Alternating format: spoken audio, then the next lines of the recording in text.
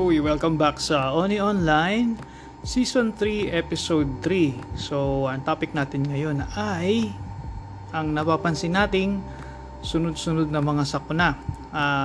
Siyempre, ang pinag-uusapan ko ay tungkol sa Pilipinas na pag nakikita ko mga balita sa atin, nakikita ko nga na marami ng aksidenteng na-involve lalo na yung mga malalaking sasakyan gaya ng mga 6-wheeler trucks, 8-wheeler trucks, etc.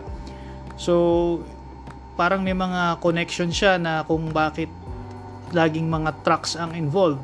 Especially now na nag-i-start pa lang tayong mag-umpisa sa mga kalakaran, sa mga negosyo. Ngayon, pati yung mga panghimpapawid na sasakyan, napapansin din natin na maraming mga aksidenteng nangyayari. So, hindi kaya dahil nagtitipid sila sa overhead cost ng mga empleyado?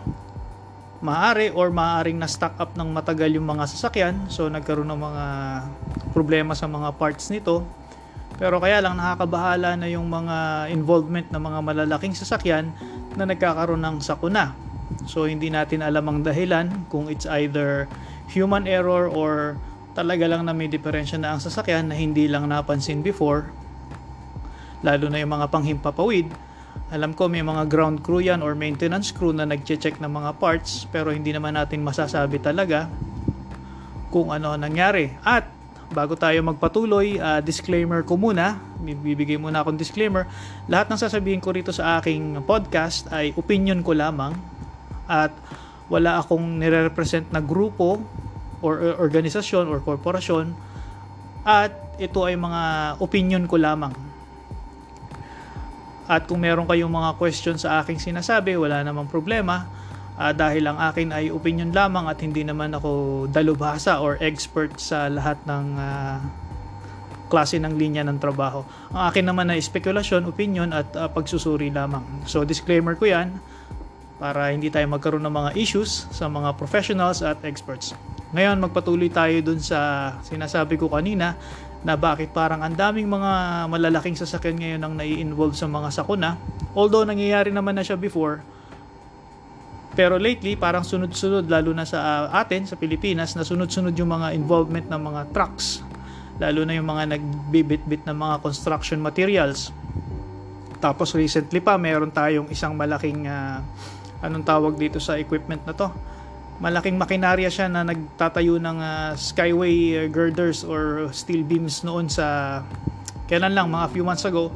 Aksidente din na nangyari, although yun naman is structure ang bumigay. So may nasawi, merong mga malubhang nasugatan. So pero recently yung mga nakikita ko sa balita sa mga highways or expressways na mga sakuna involving malalaking sasakyan is nakakabahala. Dapat siguro tignan ito ng mga namamahala or may-ari ng truck or ng kumpanya para siguradong hindi sila nagko-cause ng maraming problema. So yan, lalo na yung mga panghipapawid din, yung mga eroplano natin. May mga sakuna aksidenteng nangyayari sa ibang bansa. Wag naman sana mangyari sa mga airlines natin. Kasi yan ang nakakatakot dahil sa pandemic, sa economy, so nagtitipid ang mga company sa overhead. Recently, ang isang carrier natin nag-retrench na naman ng maraming tao, libu-libong empleyado. So malamang hindi lang administrative capacity yung tinanggal nila, pero hindi ko alam, opinion lang yung akin, at baka pati ibang departments nila nabawasan din ng tao. Ang mahalaga dyan is yung maintenance crew or ground crew na nagche-check ng mga eroplano bago umalis. So baka overwork, hindi natin masabi, or baka pangapagod, puyat, at dahil nga nagtitipid sa manpower, baka may mga area silang hindi napapansin maigi. Pero hindi naman tayo siguradong yun ang dahilan, at baka talagang mechanical failure or machine failure lang ang nangyari talaga, at ginawa naman nila yung mga trabaho nila. Mas mabuti kung ganon, mas maigi. Okay, at jump cut po tayo. Medyo may sumingit lang na ibang audio na hindi naman dapat kasama sa ating podcast. So tuloy tayo doon sa mga technician or mechanics or kung sino man yung mga nagche-check ng mga sasakyan Sana lang ma-check nila ng maayos, gaya ng mga kababayan nating gumagamit madalas ng panghimpapawid para sa kanilang transportasyon mula sa isang bansa papunta sa kabilang bansa. Sana yung mga ground crews na nagche-check, ma-check nila ng maayos dahil nakakabahala nga yung mga recent na accidents na nangyayari. Although hindi naman sila correlated or causation or correlation, para lang masyado yung coincidence. So anyway, most likely is coincidence nga lang siya, which is sana nga ganun nga lang ang nangyari, coincidence lang. Pero mabalik tayo sa ating bansa, sa Pilipinas.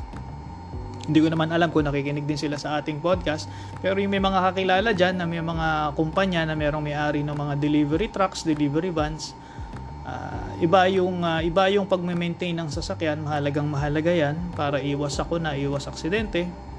Dahil unang-una, pati pamilya, buhay ng ibang tao ay apektado pag may nangyaring aksidente. Hindi lang yung driver or pahinante ng kumpanya, most likely pati yung hindi naman empleyado nung kumpanya na yon is apektado rin sa mga sakuna or aksidente. So yun lang para sa ating Season 3, Episode 3 ng ating podcast na nakakabahalang mga sakuna or aksidente sa lansangan natin sa Pilipinas. So maraming salamat po sa pakikinig ulit, although talagang may mga gaps tayo sa mga episodes natin, pero maraming salamat ulit. Kung nakinig man kayo ulit ngayon, subscribe lang. So maraming salamat, hanggang sa susunod. Ito po si Oni para sa Oni Online.